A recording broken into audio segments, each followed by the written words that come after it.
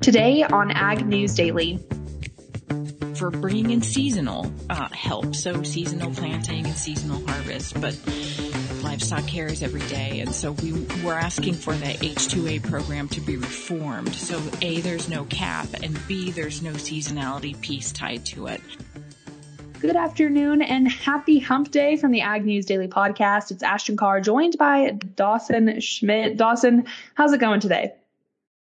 I'm doing pretty good. How are you, Ashton?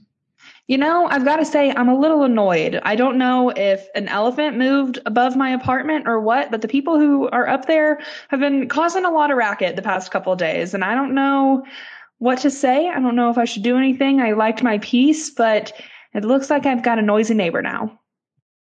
Well, that is never fun. I hope I do well when I move this weekend and not have to worry about any additional noises, especially when I'm moving to a different neighborhood. So we'll all see how that plays out as well. Oh, man, moving is not fun. I'm definitely going to be thinking about you this weekend. I've got a wedding to go to this weekend, so I'm going to be having fun, and you're just going to be moving boxes, and it's going to be hot, I assume. There's been some pretty hot weather up in your neck of the woods, huh? Yeah, today is supposed to hopefully be the peak of the hot week, and I'm hoping that's correct. But it sounds like things might come down a little bit as far as temperature, but I'll have to wait and see how bad it is when it actually comes moving time. Well, Dawson, not talking about moving time. I want to talk about the Olympics. Delaney and I have been talking about it a little bit, and really, she's been talking about it because I don't follow the Olympics a whole lot or very closely. But one of the Olympians is actually a dairy producer, so I thought that was pretty cool. Yeah, it's definitely cool. You don't really hear much about that, I guess, in national news with athletes. Nope, definitely don't, but I thought it was very interesting. I can't remember her name. That's probably really bad of me, but I thought it was pretty interesting, and I wish Delaney was on today so I could share that bit of news with her because I feel like it would excite her a little bit. But moving on, talking about some other news, Dawson, what do you have for us to kick things off today?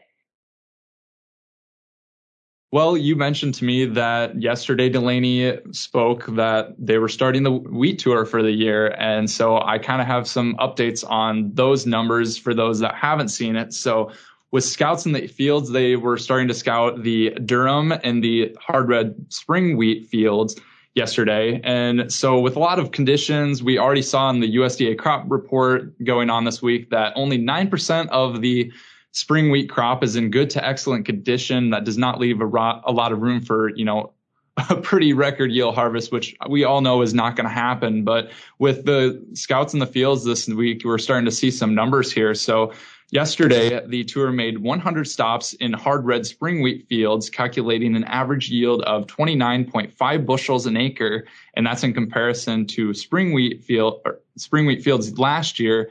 Or sorry, excuse me, not last year because they did not have it due to the coronavirus pandemic, but the year before in 2019, they actually calculated that at 45.6 bushels per acre. And so they're seeing a dramatic increase this year or decrease this year. And the same is actually going to go for the durum wheat as well. So a lot of, not so hopeful news coming around that time. But I think I did see something that it was less damage than what they expected, but of course, not good numbers to report. I'm glad to hear that it's not as much damage as they expected, Dawson, but I'm still not anticipating a good, final numbers once the tour has ended. I think, drought obviously plays a big factor in that. And a lot of the places that they're going have continued in severe drought at that. So going to keep an eye out on those numbers and what's being reported. But other than that, I have some news concerning the beef checkoff as the Ninth Circuit Court of Appeals has upheld the district court ruling in favor of the beef checkoff. R-CALF USA originally challenged certain mandatory assessments on cattle sales imposed by federal law that are used to fund advertisements for beef products. Back in 2020, a federal court ruled that the qualified state beef checkoff programs operated under a memorandum of understanding with the USDA do not violate the First Amendment and dismissed the lawsuit brought by R-CALF. The agreements with qualified state state beef councils include Colorado, Florida, Hawaii, Indiana, Kansas, Maryland, Montana, Nebraska, Nevada, New York, North Carolina, Oklahoma, Pennsylvania, South Carolina, South Dakota, Tennessee, Texas, Vermont, Virginia, and Wisconsin. R-CALF USA CEO Bill Bullard says, while that they are disappointed in the final outcome, their case did force the reform of the National Beef Checkoff Program. He said that these reforms are significant. They corrected a longstanding violation, a violation of the First Amendment rights of cattle producers that we can be thankful for, that we at least made that positive step on behalf of cattle producers. Bullard says the case established that the beef checkoff operated for decades in violation of the Constitution, and the Secretary of Ag took steps to correct the violation by asserting more governmental control over speech of the various state beef checkoff councils through the recently executed Memorandum of Understandings. Bullard says that they were unable to get any traction for their argument that the MOUs were insufficient at the Ninth Circuit, but they do have another case pending in front of the district court in Washington, D.C., alleging that the USDA did not follow the law when it executed the MOUs. So I definitely will be following that case since this one just came to an end. For sure, Ashton. It sounds like a lot of stuff is still going on in the beef industry, which that comes to mind with just a quick note here is that the Senate Judiciary Committee is going to be doing a hearing today, and that's, I believe, going right now as we're recording the podcast, and that's focusing a lot on increasing competition within the industry, and they're having multiple witnesses at the committee talking about competition, and some of those include Iowa Cattlemen's Association, the National Farmers Union, Tyson Foods, JBS, Associated Wholesalers, Grocers, and Consumers Reports. So they're kind of attacking this at the angle of all the producers, the processors, and the retail side. So I don't really have any updates on that right now, but hopefully we'll have some for tomorrow. But just something going on right there. Well, I'm certainly glad that you're paying attention to that, Dawson. But another thing that I have been paying attention to today is some COVID-19 infected buffalo meat. It's been a topic of conversation on whether or not COVID-19 can be transferred in food. According to Cambodia, there might have been some infected buffalo meat coming out of India. India contested earlier today that Cambodia's claims that this buffalo meat was infected with COVID-19, saying that it exports the meat only after getting COVID-free certification. Earlier this week, Cambodia said that 3 out of 5 containers of frozen meat imported from India tested positive for coronavirus. India's Agricultural and Processed Food Products Export Development Authority, which comes under the Ministry of Commerce and Industries, said all the consignments of Indian buffalo meat are tested in accordance with international standards and sent only after COVID-19 free certification. India, of course, is the world's biggest exporter of buffalo meat, and they've been hit pretty hard by coronavirus, but new infections have fallen sharply in the last 2 months, which is some good news for the country. India continues to claim that they are very sure about the quality of their buffalo meat products.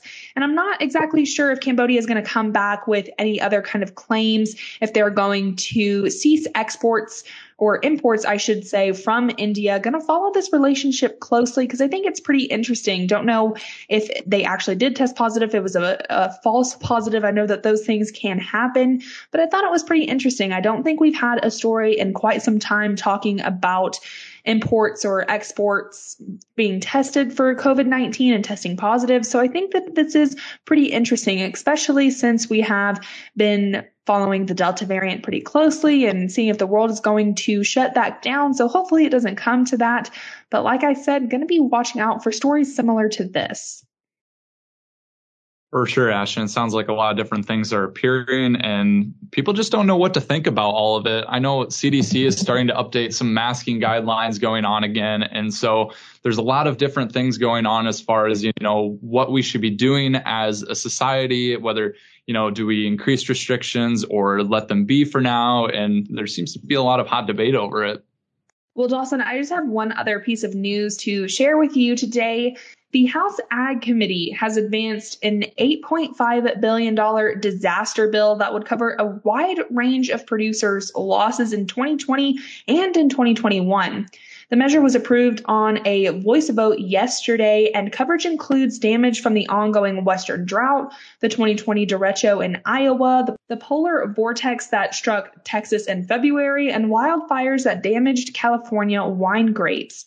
House Ag Chairman David Scott says that he's very proud of the bipartisan work on the disaster bill. He says that severe and unforeseen weather events wreaked havoc on crops and livestock throughout 2020 and have continued into the 2021 growing season.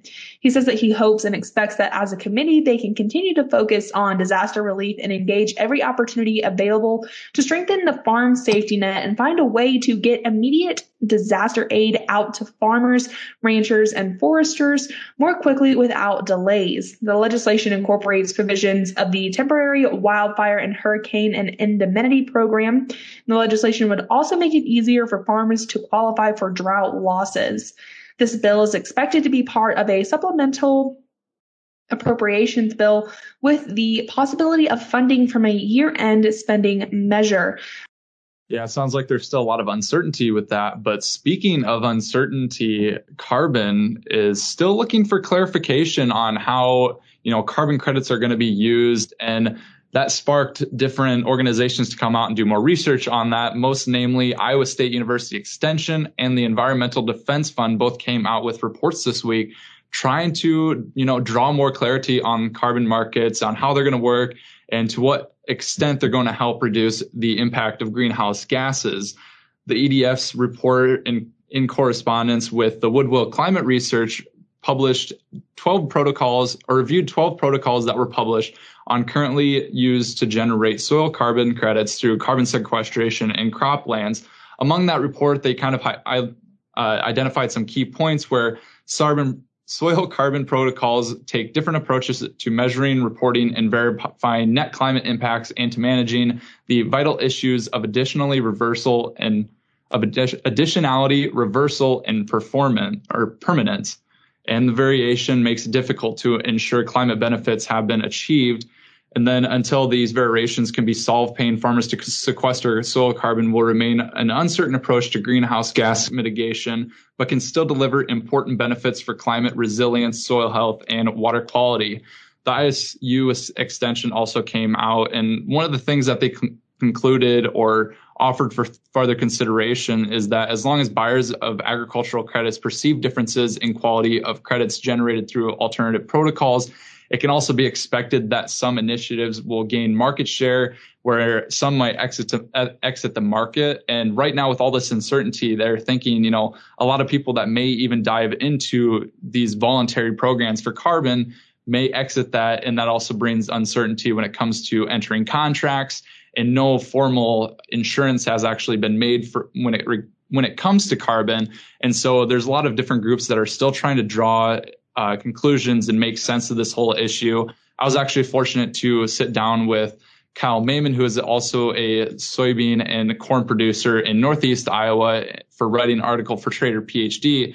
And one of the things that we're kind of drawing conclusions is that, there's existing programs to help, maybe coordinate carbon sequestration into, but we're not really seeing that a lot, wherein government is trying to, create different ways to get participation. And so there's a lot of different gray areas as to how far we're trying to get people to, participate in these programs and all of that. And it just seems like this is an ever-growing issue where, the more we find out, then we find out more that we don't know. And so it just kind of seems like a never-ending cycle.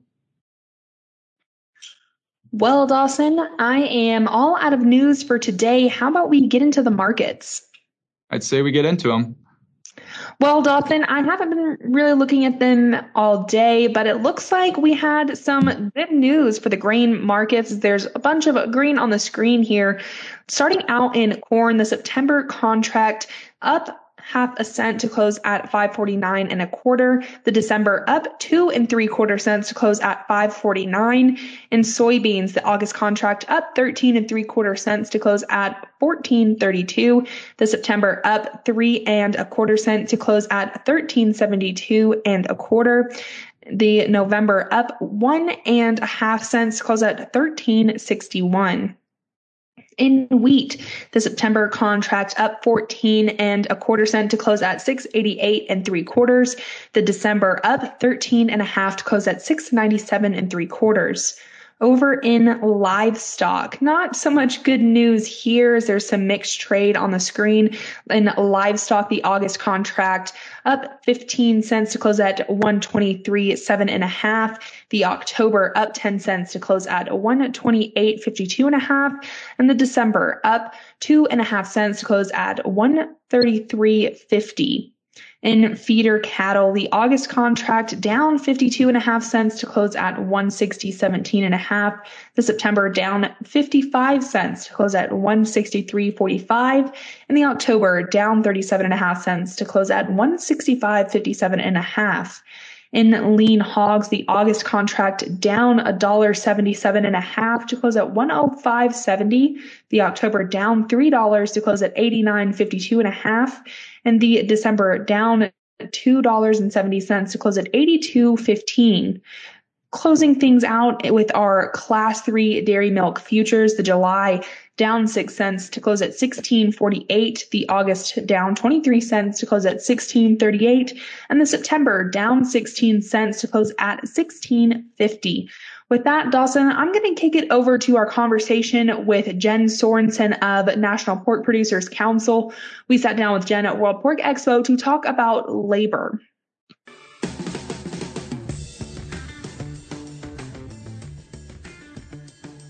Well, today is the second day of World Pork Expo, and we are talking to Jen Sorensen, who is president of NPPC. Jen is also chair of the Labor Task Force with NPPC. So, Jen, thank you so much for joining us today. Absolutely. We couldn't be more excited to be hosting a World Pork Expo here in person after a 2-year hiatus. So glad to be here.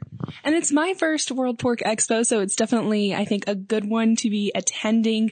But we're talking about labor today, and like you said before we were recording, this is a long-term issue, and you're on the NPPC Labor Task Force. So tell us why there was a need to create this task force and why this is going to be a long-term issue. That's right. You know, we repeatedly heard from producers, big, small, and in between, that they were really struggling with finding high-quality labor for their farms, and not only just the pork production farms, but our packing plants too, which we have a major stake in. Our farms exist in rural America where it's already dealing with sparse populations, people moving into urban centers. So struggling to find a quality labor force is a real issue. And, when you're oversee livestock care, that is every day. That is not a seasonal job. It is every day, 24/7, 365 days a year in those barns doing daily observations, breeding, weaning. It's labor intensive, and we need quality, dependable, accountable workforce. So we're NPPC's the advocacy group. We work on policy, and we need a labor solution. We've got our eyes set on H-2A reform. So the H-2A program is a program that our peers use in the vegetable and fruit world for bringing in seasonal help. So seasonal planting and seasonal harvest, but livestock care is every day. And so we're asking for the H-2A program to be reformed. So A, there's no cap, and B, there's no seasonality piece tied to it. So we can bring in workers into the United States to work on our farms every day, and not for harvest and planting seasons. So, Jen, for those who aren't familiar with H-2A visas, myself included, just dive into that a little bit more and how this H-2A visa is a little bit different and why you're pushing for this reform so heavily. Right. So the current agriculture visa programs are designed for seasonal agriculture, fruits and vegetables, and they're not currently meeting the needs of pork production, which is every day throughout livestock agriculture. where we run year-round enterprises. And so, these are folks that come into the United States from countries like Mexico. They're here legally. They've got ag backgrounds, and they're able to help with labor needs for agriculture. Agriculture is so important. We provide our nation's food supply, and putting the nation's food supply at risk would be extremely problematic. So we need labor to produce the food to feed not only U.S. consumers, but also our export markets as well. And so, looking at the H-2A program and getting that reformed so livestock producers, in particular pork producers, can tap into that is a top priority. I think it's important to note, I'm from Texas, and so I'm, not too close to the border, but we're still a bordering state with Mexico, and a lot of folks do talk about the border war and what we're seeing, at least with our relationship with Mexico. So how does this kind of play into that? Do you have any kind of comment on the border war and how getting these, immigration workers to come into the U.S. to really be a part of our workforce? Well, you're absolutely right. What tends to happen when we talk to our members of Congress and our administration about our labor needs, it tends to get embroiled in this larger issue of labor reform, and that's why we don't get any movement. So my comment is we need to look at this as a food supply threat, not having the labor to produce the food that we need, and we need to find a solution for agriculture. We need to find a solution for livestock farmers.